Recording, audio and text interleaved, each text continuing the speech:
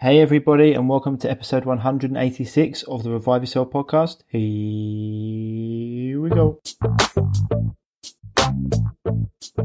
Are you sick and tired of being sick and tired? Have you got a health issue that just won't go away no matter what you try? Then welcome to the Revive Yourself podcast, where we reveal the secrets to long-lasting health by getting to the root cause of problems that no one else is talking about.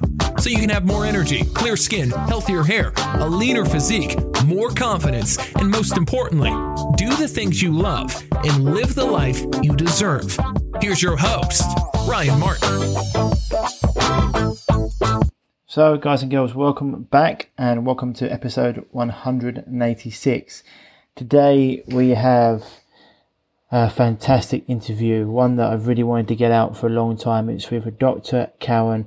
He is the author of many books, his last one being The Contagion myth, where we go into all about how viruses are not only a complete myth, but how you cannot catch illness. It is not contagious.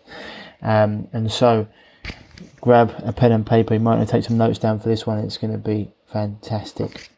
But before we get to the episode, as always, this podcast is sponsored by www.reviveyourself.co and the shop that you find there, where we sell all the best products in essential supplements that you need to continue to live in the healthiest life possible on the planet. Because as much as we'd love to not be able to need supplements, today's soil isn't up to what it used to be, and so the amount of nutrients you're getting from the food, even if you're eating organic, is still not where it needs to be. And also the amount of chemicals we're being bombarded with, VOC, so volatile organic compounds, and plastics, etc. You need to clean your body, detoxify it, and continue to build it. So if you head there, we've got so many quality supplements from the Finchley Clinic, including the three of my favourite teas, Paldarco, Quadrupedra and Cat's Claw. They're fantastic. If you head into H and Purity, I think I always like to say the Volvic minerals, the Volvic acid, the Volvic minerals is really something you should be taking every day. It not only gives you the depleted, the nutrients you'll be getting from the soil that unfortunately is now depleted, but it also helps to eliminate glyphosate. It helps protect a barrier on the gut lining. It cleans that gut lining for you. The vitamin C and vitamin D products for H and Purity are second to none. The Celtic sea salt is something that I would recommend you season your food with daily, and even put a little bit in your water to keep the body hydrated and keeping that mineral content high. Then we move on to Biooptimizers, where they've got the best probiotics on the market by none. You can use them in the case of food poisoning, or if you just want to continue to keep creating a healthy internal environment. The mass enzymes as well, and the HCl are going to help you digest food, because most people's hydrochloric acid and enzyme production stops gets depleted around the age of 30 to 35, just because of the stressful life, antibiotics, alcohol, etc. So having some HCl and enzymes to have with your food would be great, so your body can actually digest, metabolize, assimilate and eliminate the food you're eating. Then if you head on over to essentialoilwizardry.com, they've got the best essential oils on the market bar none. Put in the code REVIVE10, you get 10% off. Same with blueblocks.com, BLUBLOX.com, for the best blue light blocking glasses on the market. Once again, code REVIVE10 for 10% off. And all the foods from lovingfoods.co.uk. If you want to continue to create a healthy internal environment with thriving friendly bacteria, then having things like fermented foods, probiotic rich liquids in your diet is a must. And Loving Foods, I mean, it doesn't get better than what you get from Loving Foods. So if you like kimchi or sauerkraut, red cabbage, it's all there, one click of a button.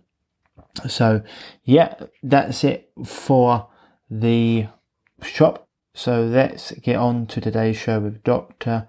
Tom Cowan, author of The Contagion myth. Here he is. Enjoy, and I'll see you on the other side. So guys, today we have a guest that's probably been very sought after for the last year, 18 months. Dr. Tom Cowan, who's authored many books. The last one being The Contagion Myth, which has it been banned now on Amazon, Tom? It was banned, and then the publisher changed the name, and then they seemed to think it was okay. Okay, and what's the name of it now? The Truth About Contagion. The Truth About Contagion. Brilliant. So that those of you that haven't come across Dr. Cowan's work, I don't know where you've been. I've spoken to Tom once before, all about the heart, how it isn't actually a pump, which is a really interesting conversation that you can go back and have a look at.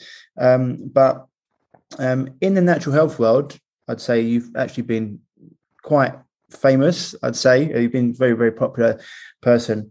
People have had great conversations with. But then I think 18 months ago, you were speaking to, I think, a group of people, explaining to them about viruses and about, I think you actually used an analogy with a dolphin, talking about how if the dolphin was ill, would you think, oh, they got this random virus, or would it actually be maybe someone's put something in the water? And I think that went out to quite a few million people, and I think your audience probably expanded quite a bit after that video went viral. Yeah, I heard 100 million people saw that. Yeah, and then I decided it was time for me to learn about, quote, viruses. I knew something ever since AIDS, but I didn't know what I needed to know, and so I spent the next few months with the help of Andy Kaufman and Stefan Lanka, and they got me up to speed. And now I think I'm fluent in virology, which is sort of like being fluent in unicorn. Yeah, 100%. Especially with anyone who talks about this in terms of what's really going on, the truth about viruses generally has been censored, shut down. Looking through your podcast list as well, because you've got your own podcast at the moment. I think it's Tom Kaufman and Friends, Dr. Kaufman and Friends. Conversations with Dr. Cowan and Friends. Sorry, Kaufman and Andrew Kaufman. Yeah, Dr. Cowan and Friends. I remember you've got some really good people on there. One of which as well, which go into, is Catherine Austin Fitz, that not some people probably don't know, but she's a very, very good person to talk to if you want to go into the economics of what's going on. She's a very good investigative journalist, and just how most people don't know what Catherine knows. Most people don't understand what yourself, Stefan, and Dr. Kaufman, Stefan Lanka, Dr. Kaufman understand about viruses. Even for someone like myself, who've been studying parasites and funguses, etc., for a long period of time, it's sort of still understood that viruses were similar to them. They're just another version of parasites and funguses that can create an infection. If the body was run down, or if the body was in a disease state, they could take over. But what we've heard and what we've studied since has been very different. I'd like you to go into that in a little bit, but I know that you have heard you speaking to Paul Chek on this as well, and it seemed like your stance had differed slightly from what you first said. So I'll let you have the floor, Tom. If you just explain to people what a virus is, and also why every single photograph of a virus you'll find is actually from a cell culture, but never from blood, saliva, semen, or any part of the human body. All right. So I'm sure many people have heard this before, but let me do it again. So the question that everybody needs to answer for themselves, every human being on Earth should know the answer to this, is how does a virologist identify a new virus and show that it causes disease? If you don't know exactly the answer to that, then I would say you have no role in understanding what's happening here. So when I ask people that, and we're talking about lay people, medical doctors, virologists, scientists, et cetera, journalists, whoever, most of them say Well, if a lot of people get sick in the same place, that means it's a virus. Or if the people get sick in the same way and then it spreads to another place, that means it's a virus. Or there was a prison and nobody was sick, and then somebody was sick who was sent there and tested positive, and the next thing you know, everybody in the prison was sick, and that proves it's a virus. Or my Aunt Bessie went to church and somebody tested positive there, and she came home and she got sick, and then Uncle Fred got sick, and that proves it's a virus. And I've heard hundreds of stories like that. And the fact of the matter is, those are what are called epidemiological observations. And the role of epidemiology in science and medicine is to generate hypotheses, and it can never prove the existence of anything or the cause of anything. They just tell you you should look to see if there's something being passed from one person to another. And I agree, we should have looked into that. I would also point out that if you think that because a lot of people get sick in the same place with the same symptoms, that proves it's a virus, you must think that Hiroshima was a virus. And if you think if something spreads from one place to another, that proves it's a virus, then you must think that Chernobyl was a virus. And it turns out that the medical profession and scientists have made this mistake over and over and over again. They noticed that sailors on ships got sick, their teeth fell out, they went into heart failure and died. They quarantined them, and what happened one sailor after the next? They thought it was contagious for hundreds of years, and then somebody ate a lime and the whole thing went away because they had scurvy. The same thing happened with pellagra. Children in the same family got sick, and they thought it was contagious, and then it spread to the village. And it turned out it was a B vitamin deficiency because of the way they were processing corn, essentially. Same with beriberi, etc. So over the years, the medical profession has been 100% wrong about calling things contagious, which aren't. So please don't make that mistake. So the next step in this process is, now we're talking about how, let's say, medical doctors think they've proven the existence of a virus and then shown it caused disease. Or I would also say this is how it should be done. So you take a bunch of people, let's say 100 with the same symptoms, whatever, cough, fever, runny nose, whatever it is, measles, rash, chickenpox symptoms, polio symptoms, whatever it is. Then, using techniques that have been around for about 100 years, since the invention of the electron microscope, about 80 years, you do the following. You take some biological fluid, either blood or snot or bronchial fluid or urine or feces or something, and then you macerate it, means grind it in a blender, filter it, put it in a density centrifuge, which spin things out by weight. And then you get a band of things that are all a certain weight. You suck the band out. You show with an electron microscope that you have only one particle, one type of particle that are all morphologically identical. They all look the same. They have the same, made of the same material. They have the same genetic material. And then you can say you have purified that particle from that biological fluid of the person. This is a very simple technique which can be done with any chemical, has been done with bacteriophages. So it's not a technical problem. And remember, when you're talking about a virus, you're talking about a thing, right? It's not an idea or a feeling or a thought or a conception. It is a physical particle, we're told, that can be purified exactly in the way I just described. Now, here's the thing that everybody needs to know. Because once you purify it, then you can expose animals or people, if you want, to that virus in the normal way, like spray it on them. and prove that the virus and only the virus causes disease. That's called logic, common sense, and science. Now, here's the thing that everybody needs to know. In the entire published history in medicine and science over the last 85 years since we could do this, there is not one case of anything you could call a virus being found, i.e., isolated from any biological fluid of any sick person, period. If you disagree with that, send me the reference and I will tell you why it's not true. Because a whole team of us have been looking for years and it simply doesn't exist. Now, let me tell you the people who agree with what I just said.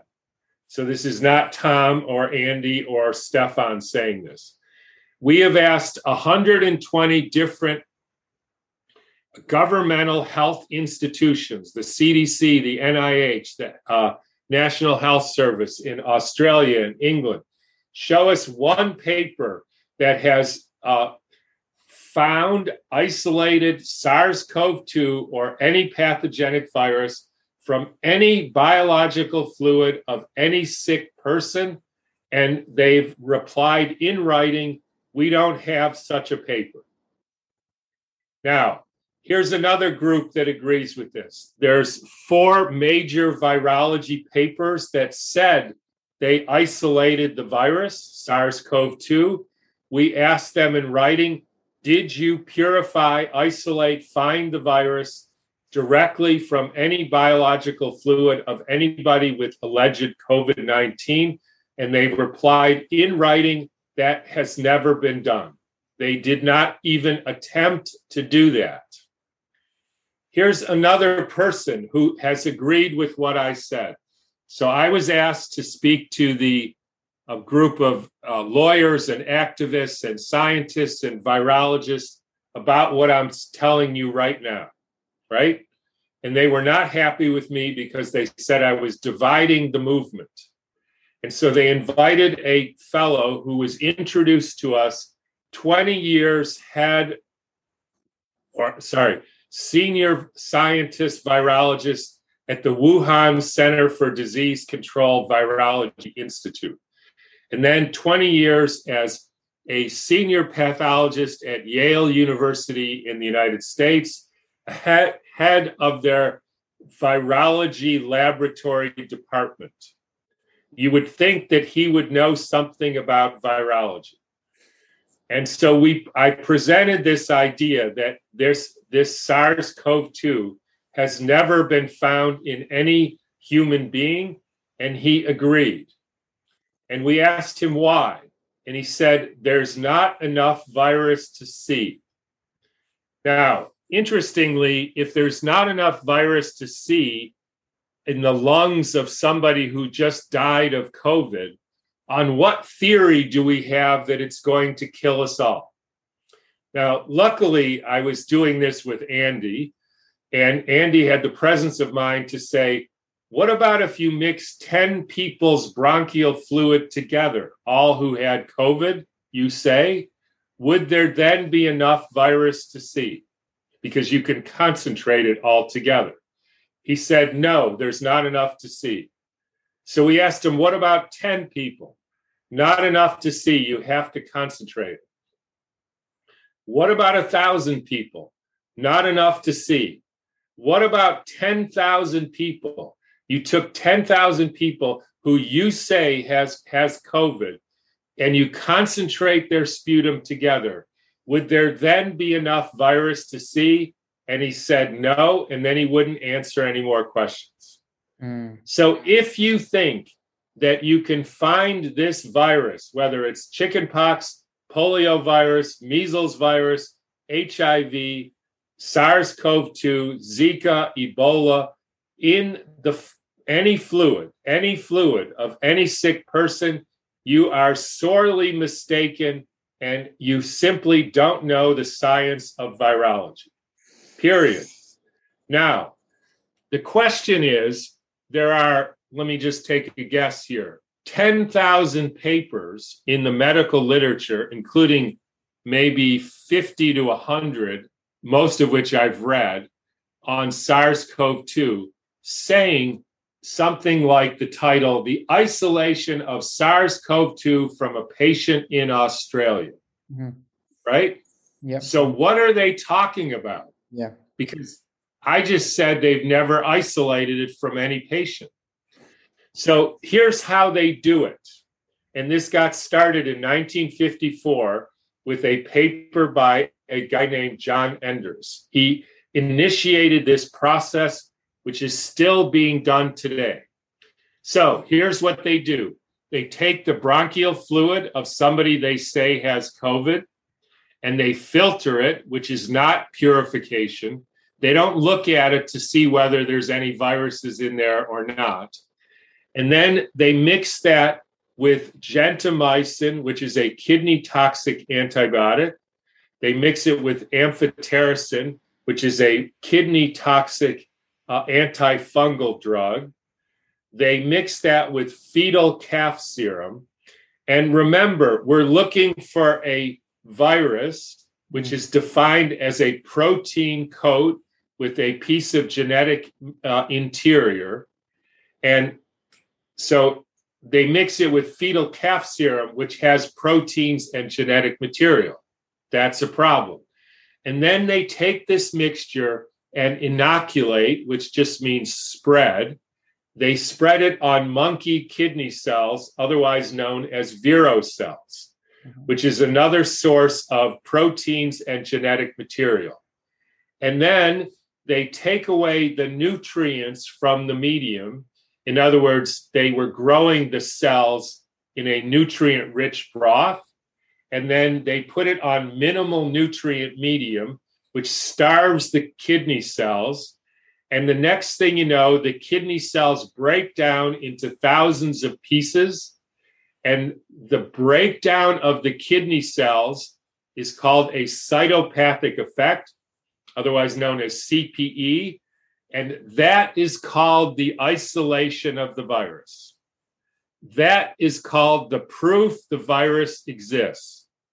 And then they show you a picture and they say, see, this particle is SARS-CoV-2. Now, here's what everybody needs to know. Stefan, who was trained as a virologist, with Andy and I help, decided to run this experiment ourselves. So here's what we did. We took cell culture and we put in normal medium and we put in a little bit of antibiotics and we grew it and it grew fine. And then we did cell culture, normal nutrient medium, fetal calf serum, a little bit of antibiotics, and it grew fine. Third step, tissue culture, cell culture. We took away the nutrients exactly like every experiment that has said they isolated the virus did, exact same medium. We added amphotericin, gentamicin in the same concentration that they did. We added fetal calf serum in the same concentration that they did. Within 3 to 5 days, the tissue culture broke down, proving that a virus was in the medium, even though nothing from anybody who was sick. There was no possibility of any virus being introduced into that medium, proving that the CPE, the breakdown of the cells, came because of the experimental procedure and has nothing to do with the virus. Is that clear? Yeah, I was actually going to say to you, but like, yeah, carry on. Go on. You finish. And then the final step was we did the same thing. Nothing from anybody who was sick, nothing with the virus, cell culture, took away the nutrients, added gentamicin, amphotericin, fetal calf serum. It broke down, and then we added pure yeast RNA, mRNA. Nothing from a virus, just RNA from yeast. And then we put it through what's called unbiased de novo next generation sequencing. And we sequenced the SARS-CoV-2 virus in its entirety, even though there was no chance that there was any SARS-CoV-2 in that mixture. Proving, number one, that the breakdown of the cells, which is called isolation, and proof of infectivity is because of the experimental procedure, not because of a virus. One, proving that the pictures that you show people saying, here's the virus, are just breakdown products of the cells, either the fetal calf serum or the kidney cells. Three, we sequenced the virus even though there was no virus possibly in that mixture. And in fact, we can sequence any RNA virus you want. We can prove that there's measles virus in there, or Zika virus, or HIV virus, because they're all make-believe. Now, here's the way to think of it if you want an analogy. If you go looking around your neighborhood, you look for stray bits of paper, right? And you don't see any. And you come back a week and there's two houses, old houses, they're a little decrepit, and they're smashed to the ground, and there's millions of bits of paper all over their lawn, right? Yep. And you say, I have a theory. Here's what happened. The paper that I couldn't see in the beginning injected itself into the house, reproduced, blew up the house, scattered itself all over the lawn, and that's how it's going to go infect the next house. And then a little boy in a tricycle comes by and says, hey, mister, this demolition crew came 4 days ago and they dynamited the house. In other words, Dostoevsky did not blow up your house. The paper, the little particles that you always see in these blown up tissue cultures are not because anything came from the outside.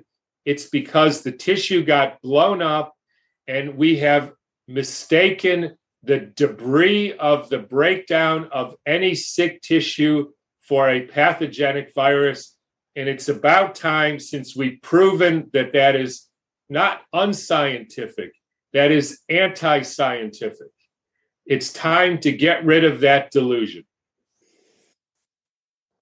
I don't know where to start with that because there's so many questions, and it's one of the things you mentioned there.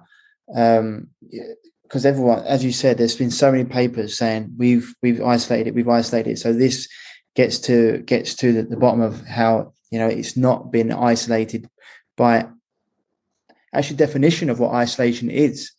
It is a bizarre inversion of the word that is completely anti-scientific and meaningless.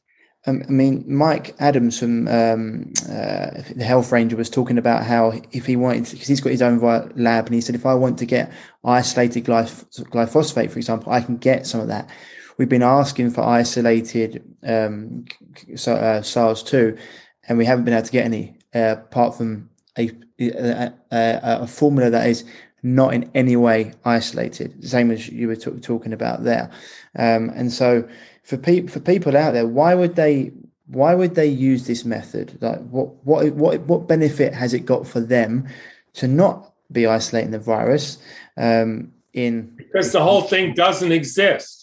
Right. And they did this for 20 years. They invented the electron microscope in the mid-30s. And for 20 years, they looked for viruses because they could find bacteriophages, which are the same size, same shape, same morphology, same type of genetic material.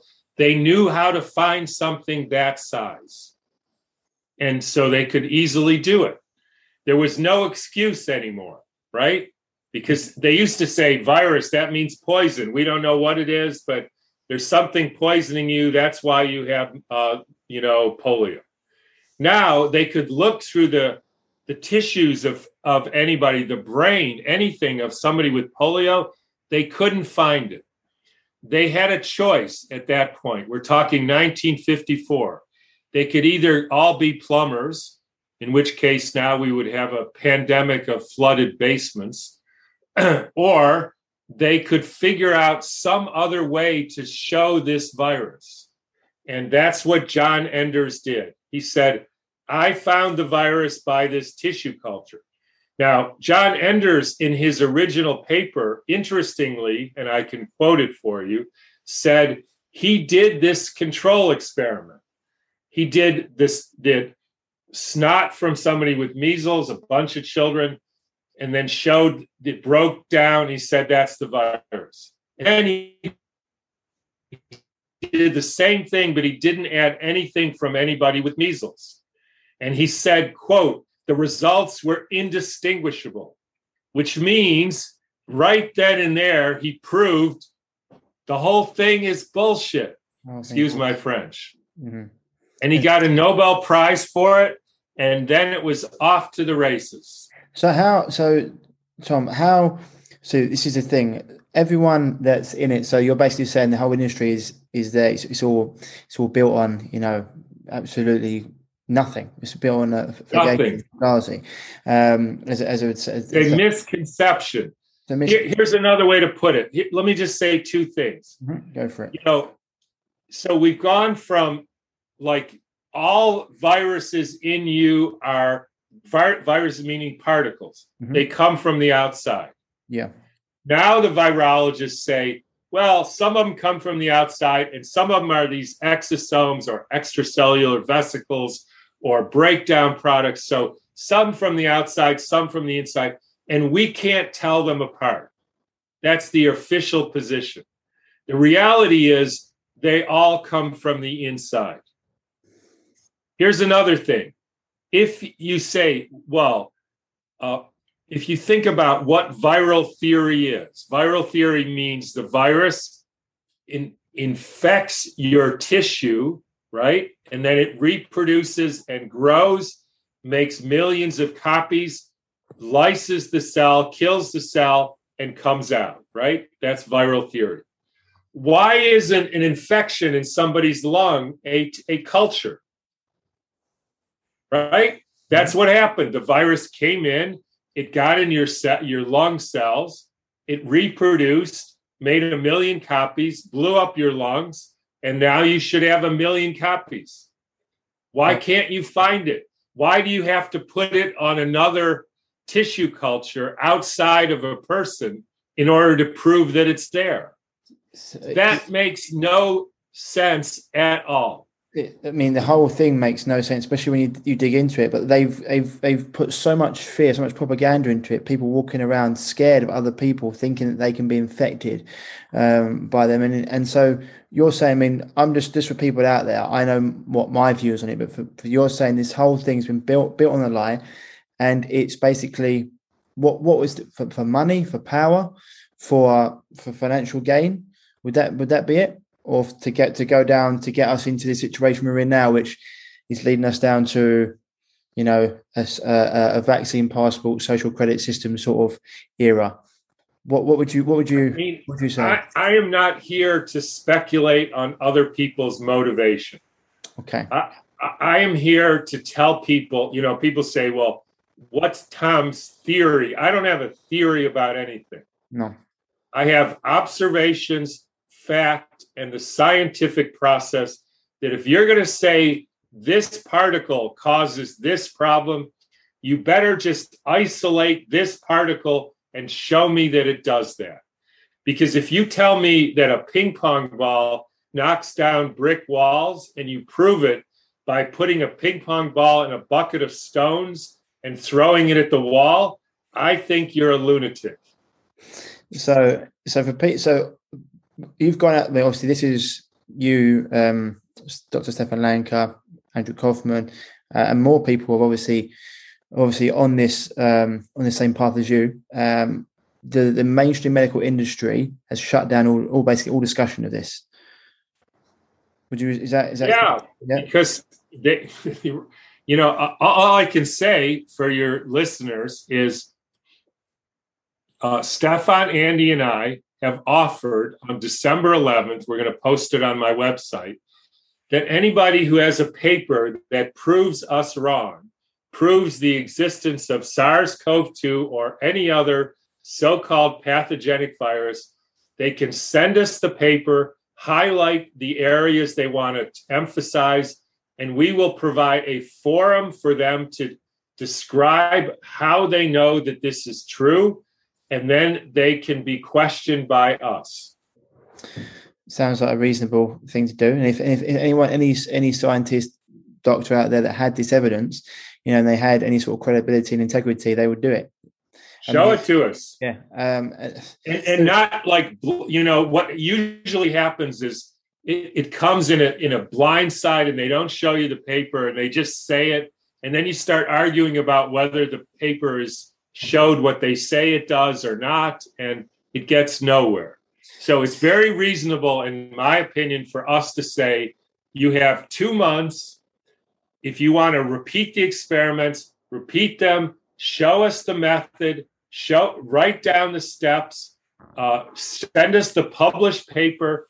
We will then review it. And so we'll all be on the same page. You said, I think John Enders did this first in 1959, did you say?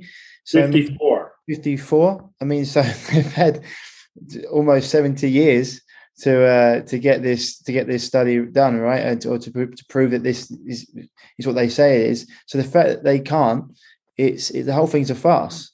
And it's just, I mean, people out there saying, but people are dying, etc. Why are they dying? Or someone out there that said, oh, what about chicken pox? Someone comes into a room and someone else catches it. What would you say? Why are they? I know I've spoken about this myself, but why would you say that the symptoms, people losing their taste and smell, etc. Why are people getting these symptoms, Tom? So number one, I did not say that people don't get sick, right? Yep. Now let's look at chickenpox, because we did a whole webinar on this, and our friend Samantha Bailey, who's a New Zealand doctor, looked into the CDC claims chickenpox is caused by the varicella virus. Mm-hmm. She looked for a reference, and the CDC had no reference of any finding of any varicella virus from any child sick with chickenpox. It doesn't exist. Now, there was a study, I believe it was about 1919, where they took children with chickenpox and they sucked some of the fluid from their lesion, right? Their chickenpox bubble, because they say this is a highly contagious disease. Mm-hmm. So they took the fluid and they took snot, and they did various things to expose other well children who had not had chickenpox to, they injected them with the fluid from the vesicle. They sprayed the snot at them, and none of them got sick. And the only time they got sick, the only symptom they had was they made an incision and they injected unpurified stuff from a chickenpox lesion. And then the children got redness at the site of the injection, which could be from damn near anything. Yeah. Now, here's the thing that gets people. We've all had the experience of, my child was sick and then the next child got sick, or I got sick and then somebody else got sick. So I didn't actually say there isn't the possibility of transmission, right? But here's what we know. Let's talk about chickenpox, for instance. Number one, there is no part of a human being, like snot or lungs or skin lesions, that is the transmissible agent. Mm-hmm. Number two, when the person is dead, they can't transmit it, even though the virus doesn't necessarily die. I mean, it's not there, so we don't know whether it dies or not. But dead people don't transmit disease. Well, they transmit some disease, but not chickenpox. Number two, we know that chickenpox makes any child who goes through chickenpox healthier for life than if a child doesn't go through chickenpox. There are many studies that show that children who go through chickenpox have less cancer, less diabetes, less arthritis, less heart disease, less mental illness, less asthma, less eczema. So the process we call chickenpox is a health promoting step. Mm-hmm. Now, given all that, I can imagine, since here's some of the things that are transmissible between people, like laughter and joy and menstrual cycles. And yawning. Right? And yawning. Yeah. Right? Are those viruses? Is you put 20 women in a cabin for a year and they all synchronize their menses? Is that a virus? I mean, I don't think so. No. All animals do it. All plants do it. Trees do it. Yep. All dolphins do it. Now, if you're talking about, so chickenpox turns out not to be a disease. It's a maturation step, which makes you healthier for life. Now, I can imagine that one child says to another, hey, we've all been poisoned by glyphosate here.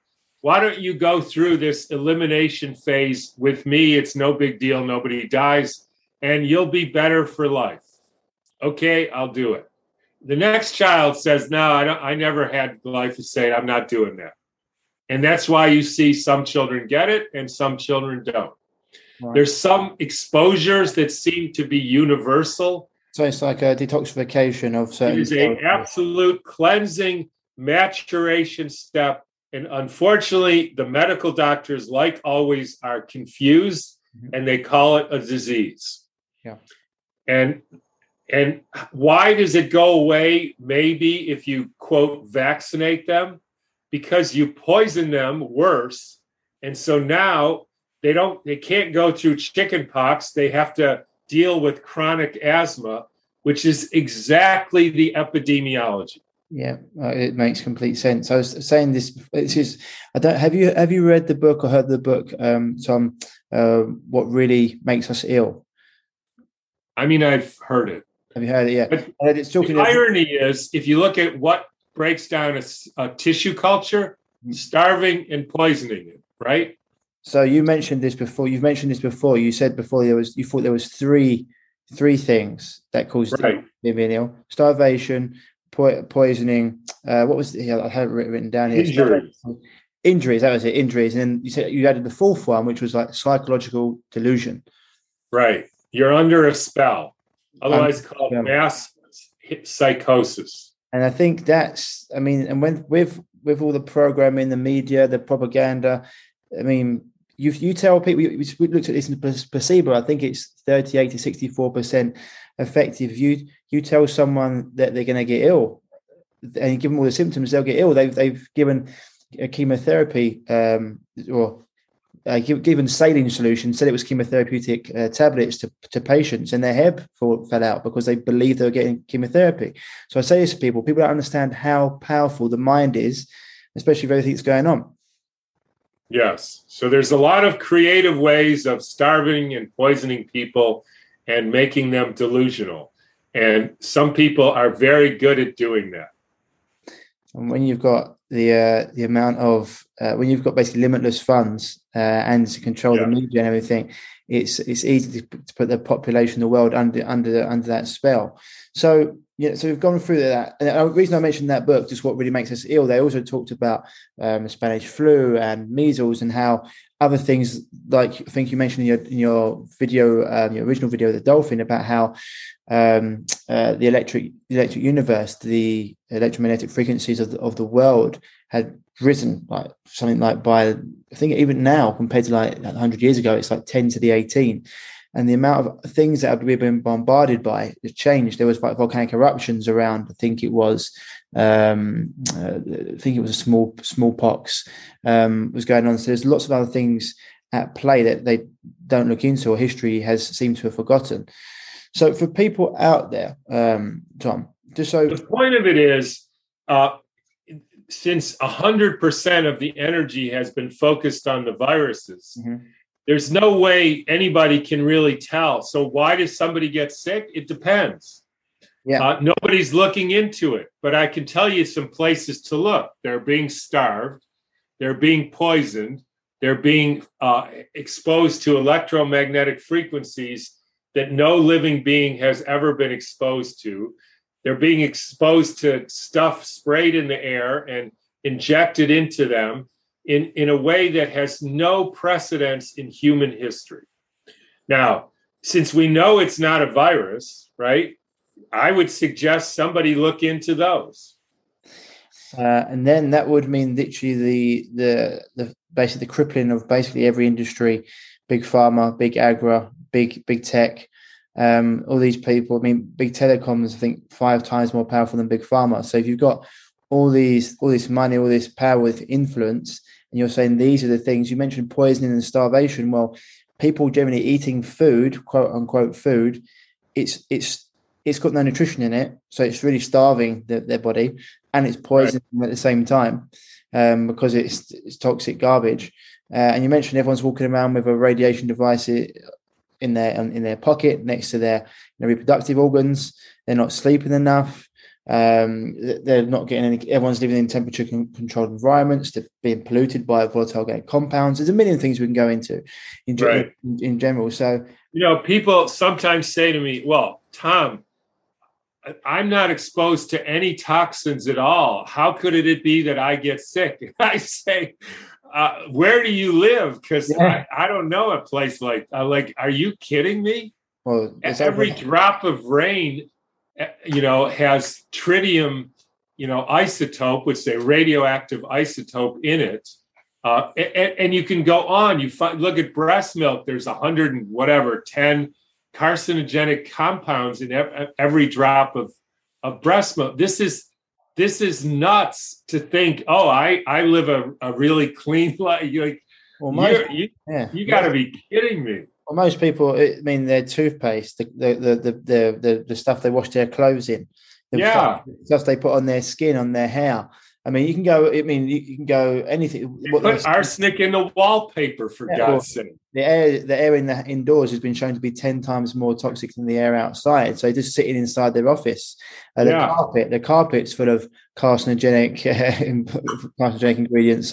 These are 164 carcinogens in a particular sort of carpet. So, I mean, this is why people out there, I say to them, diet, lifestyle, environment are crucial, because we're not living in 1920, 1930, where the food was a lot better, where the air was cleaner, where we didn't have as many electromagnetic frequencies being bombarded with them daily. Except in 1920, they were pooping in the streets and living in, feces and urine. So it wasn't so great either in the city.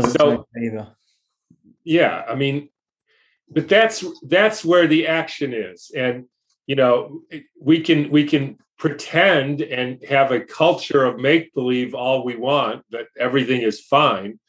And it's just not. And that's why people get sick. And it's easy to prove. So when people talk about just the virome, the virome, Tom, there is no virome. About to say, you're saying it doesn't exist. It's just garbage. Okay, and it's no more interesting or useful than if you go and see all these bits of paper from somebody's house. You could say, this guy probably liked to read Dostoevsky more than the guy down the street. He liked to read, Playboy magazine or something, and maybe you could say this guy is a little smarter, or maybe not. Who knows? But that's all there is to it, and we should forget about the whole thing. So viruses, you're saying you couldn't find a virus. So so there's nothing that the body produces. So, for example, they've seen, bacteria and parasites are different. They've seen, parasites come into the body. You had one of the things I actually wanted to talk to you about was that. But for you, the body doesn't produce viruses to clear cells. There is no virus. You're saying the whole thing is just complete nonsense. I mean, when the cells break down, they make little packages that are unfortunately called viruses. Okay. And so the question, do they have a role? Do they communicate? Are they pieces of RNA or DNA that have some resonant function? I mean, I don't know, but it's only of mild academic concern. Okay.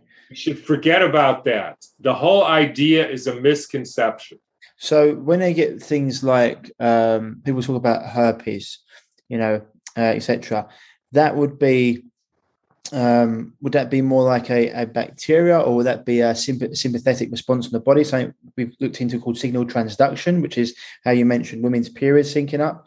Like, what would that be? Would that be detoxification? So first of all, whenever you think herpes is considered a virus. Mm-hmm. Can you show me one study of any herpes lesion where they found a identical particle that you could call herpes virus? No. Answer: no. So what's the evidence that it's caused by a virus? Have they ever isolated the virus, exposed it to people's genitals, and made them have symptoms? Answer: no. So there's no evidence it's a virus. Now, what happens, if you get out of your head about the virus and think, what happens?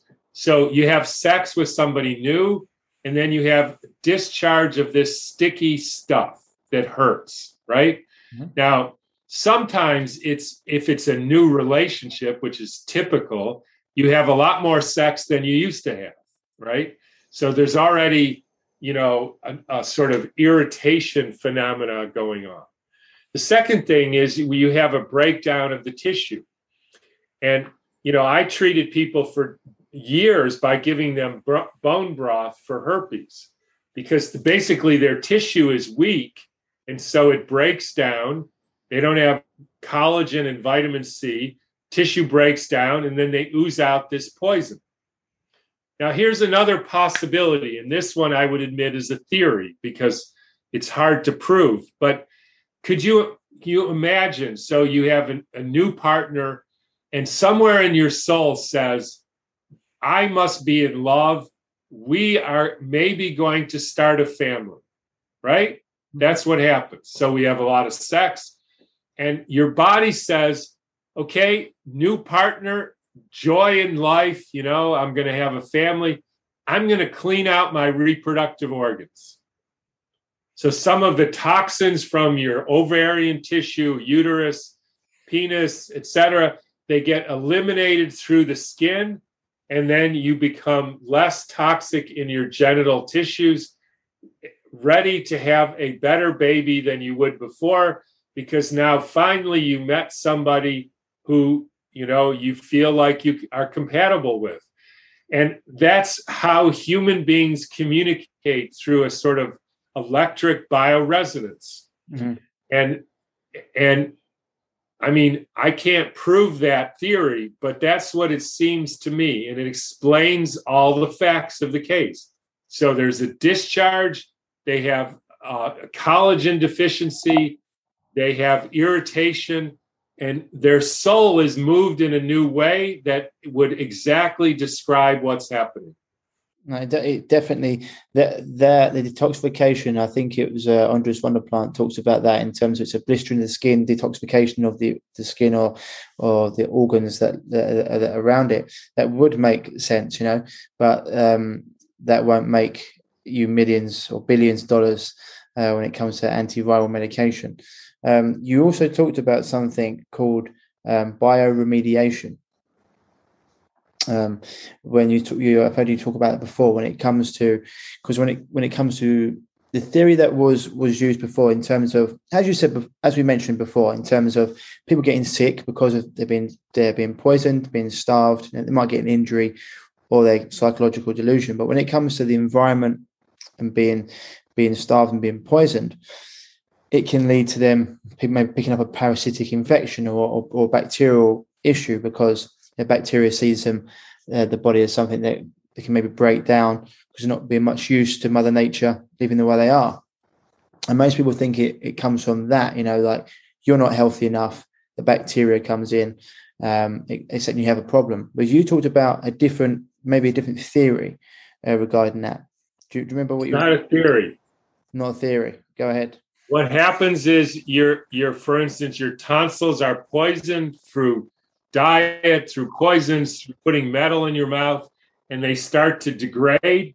And the bacteria that are always living in your mouth or are actually created anew in your tissues come to do what bacteria do, which is bioremediate.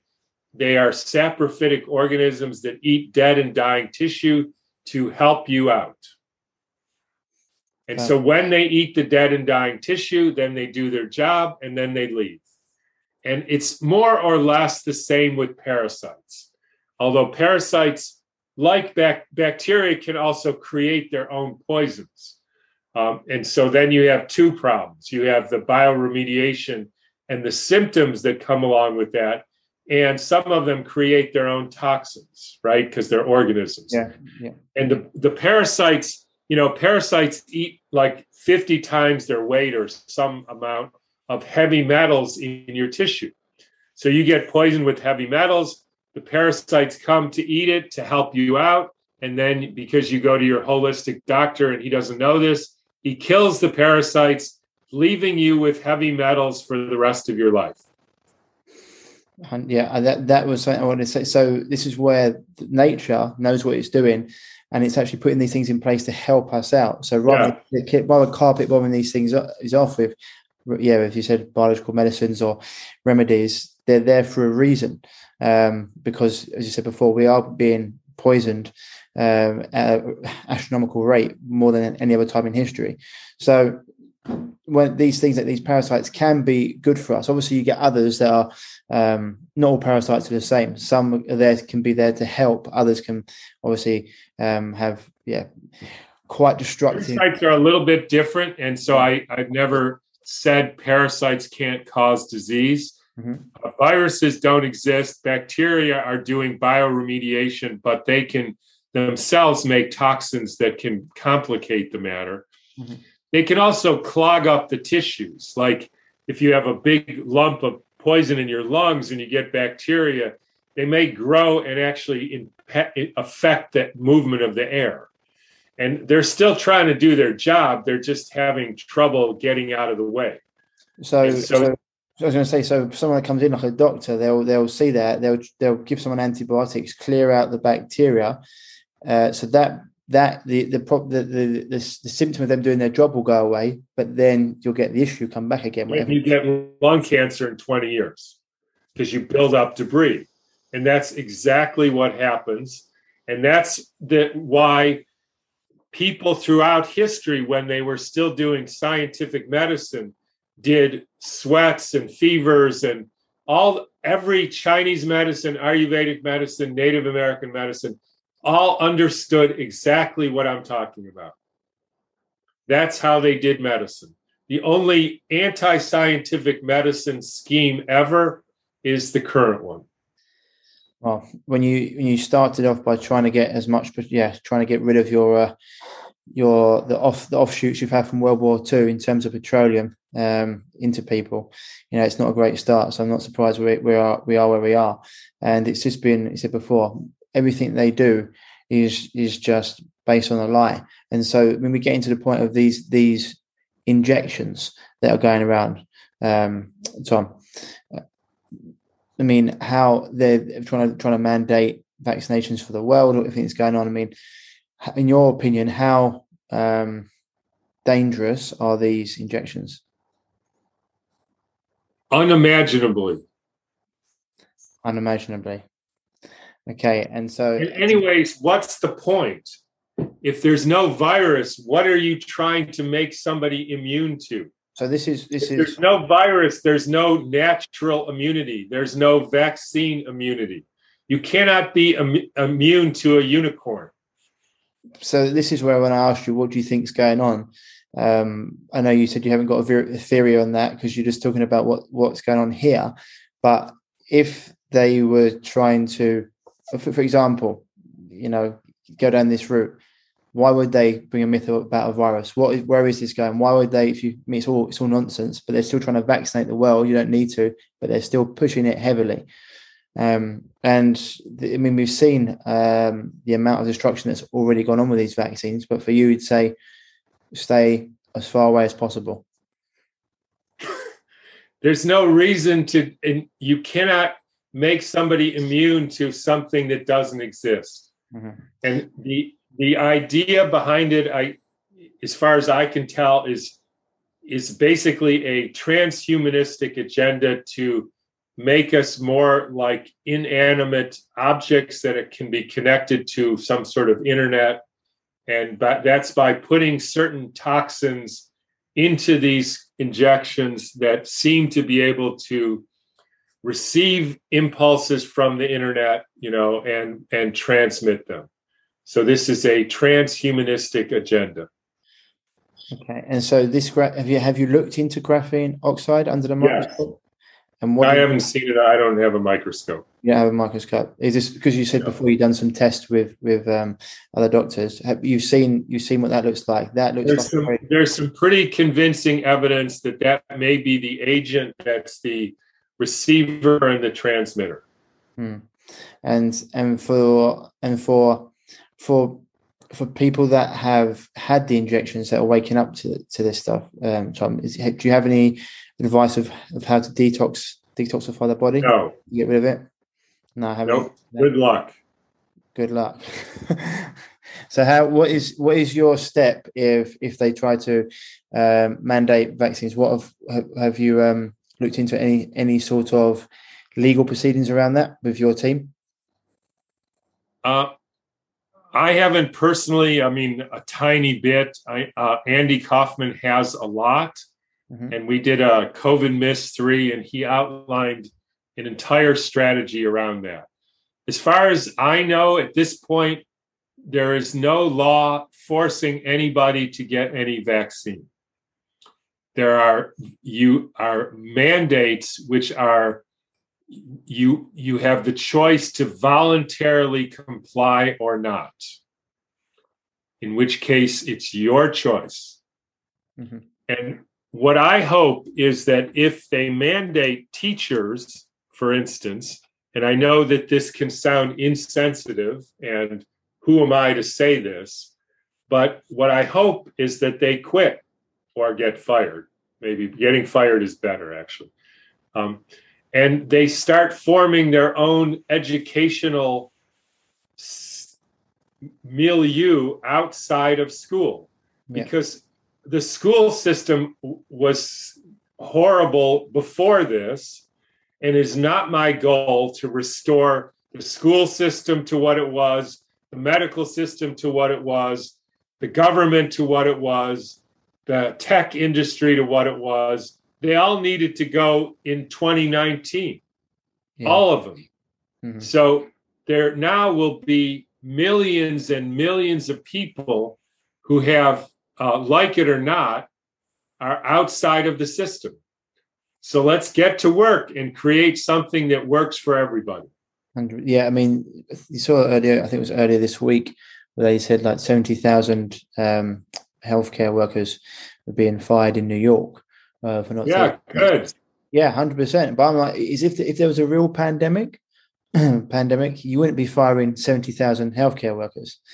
Right. But now they have a chance, and I understand that I can be accused of insensitivity, and I'm not a single mom with a child and I have to pay the bills tomorrow. But I've done a lot of things similar to this. I quit residency when I didn't like what I was seeing, and I had no way to support my family either, except by my own wits. And I'm not saying I didn't have advantages and all this stuff, but I believe that the universe will help you out. If you choose to do what's right, what's in your heart, and to just do for the good, the universe will say, okay, here's somebody who needs you to teach their children or help them nurse their father in their house, and we will pay you twice as much as you used to get. No mandates, no jabs, no people yelling at you. Just do what you think is right, because you can do this. That's the world that we can create. But people have to have the courage and see the reality for what it is. Right now, they're under a spell. When you scare people, when you push them into that limbic brain, they will do anything for their survival or even for their freedoms. You've seen when an animal goes under attack, they'll be in a frenzy and they'll spear themselves on some wire because they're just trying to get away. And most people, unfortunately, Tom, they're playing on the fact that most people have no idea about health.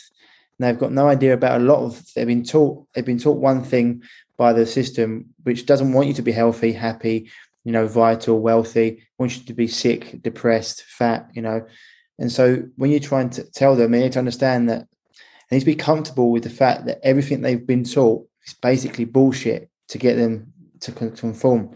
And that's quite a, I can tell this just from your person, having listened to you speak many times, Tom, you're someone who, giving up their residency, for example, you'll back yourself. You're quite, okay, I haven't got anything to support me right now, but I'll find a way. And unfortunately, most people have they've had that taken out of them, and that's why they want to rely on the state, and they're happy for the state and the system. Because I'm like yourself, I did lots of things for a long while where I was like, well, I want to get here, but I haven't got any job in the line. I have to go and create this myself. And so it's something that a lot of people need to get out. They need to get out and to see one of the things I'd say, what you said there, the universe will definitely mirror what you do. If you put your confidence in it and in yourself, it will mirror back. You take a step towards your goal, it will mirror it back. I mean, you actually surrendered your medical license, didn't you, recently? Yes. And was that because it allows you to talk about things like this? I mean, I didn't need to do that anymore. I didn't want to do it, and I didn't want to be hassled by them. I didn't want to be held hostage. And I had other options. I've been setting things up and, people pay me to do stuff, so it wasn't like I'm some huge risk. And I'm not telling people not to prepare and plan and make good decisions and don't make emotional, rash decisions, right? I didn't do that. I knew this was coming for years. And so I figured out, how we can survive and thrive in a better way. And I don't need people approving what I say or not. Well, so for people out there that maybe don't approve of what you say, they say Dr. Cowan is not a virologist, I mean, for me, I would just say, but do you need to be a virologist? Look at scientists. What to look at science? What would you say to that? I don't need to say anything to it. I say what I say. I tell people why I say what I say, why I think what I say. If you think I'm wrong, let me hear it and show me the proof. Yeah, and I think that's. Otherwise, I don't give a damn what you say. No, I admire that, and that's actually one of the reasons why you've got to where you are. And your presence with Andy Kaufman's gone. Excuse the pun, viral, because you've been able to come out and say what needed to be said. Unfortunately, have you had much backing from other people in the industry? Some. I mean. We get a lot of support and we get a lot of criticism. No, I'd imagine so. But no one. But the fact you get criticism, but no one's been able to prove you wrong. No, not even close. I think that says it all. You said you've actually got a booklet coming out next week that people can get on drcowan.com called Breaking. Yeah, Dr. Tom Cowan, DrTomCowan.com. Dr. Tom Cowan. Breaking the Spell. Yeah. I think it's subtitled "The Scientific Case for the Ending the COVID Delusion" or something like that. Yeah. Have you had any backlash from any government figures or anything like that so far? No. Well, the medical board, but otherwise, no. No. Cool. All right. So Breaking the Spell, and people can get that at your website, and it's coming out next week. Yep. Perfect. And is there anything else I had lots of questions for you about the viro and about what is it, but when you said it's all nonsense, it doesn't exist. That's sort of like that's it really. There's nothing really more to say. Nothing to ask about the viro. It's a misconception. And it's just basically trying to get people out of this spell they've been put in. And so for people out there that want to get healthy, and stay healthy and not be exposed to this, turn off your TV, eat organic food, get out in the sunlight, do some movement, stop exposing yourself to toxins, and be a human being. Be a human being. Exactly. And was there anything else you wanted to add, Tom? Nope. Thanks for doing this. No worries, my man. Thank you very much for coming on. Okay, thanks. So, guys, that was Dr. Tom Cowan. And, I'm sure you learned a hell of a lot there. And it really blew the doors wide off this whole scam, this whole nonsense that we're going through. It just shows you how far back it goes to John Enders and how they have just perpetuated this myth to fill their pockets, to line their pockets, to keep everyone scared. And, you can't argue with this. The facts are right there. All the evidence has been presented and no one can refute it. And so this is why I always talk about how illness isn't contagious. Yes, bodies can speak through signal transduction, but viruses aren't contagious. Okay, it's just a complete and utter nonsense that they've used to basically scare the world and to make billions, if not trillions, it will be soon, of dollars, pounds from antivirals, from vaccines, etc. And as Dr. Cowan said, when I asked, what would you say to people that have taken the jab? He just said, wish them good luck. And so, we're talking about someone who's been in this game for a long period of time. He's looking at all the research himself, and the only reason his other things that he wrote in the past weren't, when he looks back at them, he says, that was actually incorrect. It was because he was just looking at research of other people rather than going into it back into the beginning himself. And then when he's done that, he's seen what's really the truth. And so, it's a great interview. I'm sure we'll be getting him back on the podcast at another date. But, this really goes to show, so you don't have to be worried about this virus, because there is no virus or any virus. This is why it's so important to take care of yourself from what you eat, from what you listen to, that you get exercise, sunlight, that you take cold showers, that you do all the things we mentioned on the podcast, as well as getting your essential supplements in, etc., to make sure your body's at the healthiest version it can be. And so, anyway, guys and girls, I'm sure you can dive into that and look for any other podcasts from Dr. Cowan. And I'll be looking to get Dr. Kaufman on the podcast very, very soon as well. So that's it for today's show. As always, if you are dealing with a health issue and you'd love to overcome it, because you tried the conventional route, which just doesn't work because it never gets to the root cause of the issue, which is the body being toxic, deficient, internally imbalanced and overly stressed. And once we get to that, we will help your body heal. I've seen it thousands and thousands of times. We've helped over 7,000 people overcome all manner of different illnesses and disease, because the way you heal anything is the way you heal everything, with a few subtle differences. So if you're looking for help with that, then please don't hesitate to send me an email to ryan@reviveyourself.co. That's ryan@reviveyourself.co, and I'll get back to you as soon as possible. Otherwise, people, stay positive, keep doing all you can to keep yourself smiling, stay happy, stay healthy, and I'll speak to you soon. Bye-bye. If you're struggling with gut issues, such as gas, bloating, constipation, diarrhea, indigestion, heartburn, and want to finally be able to eat the foods you love without the crippling after effects, then don't forget to head over to reviveyourself.co and pick up your free copy of The Healing Health Paradigm today.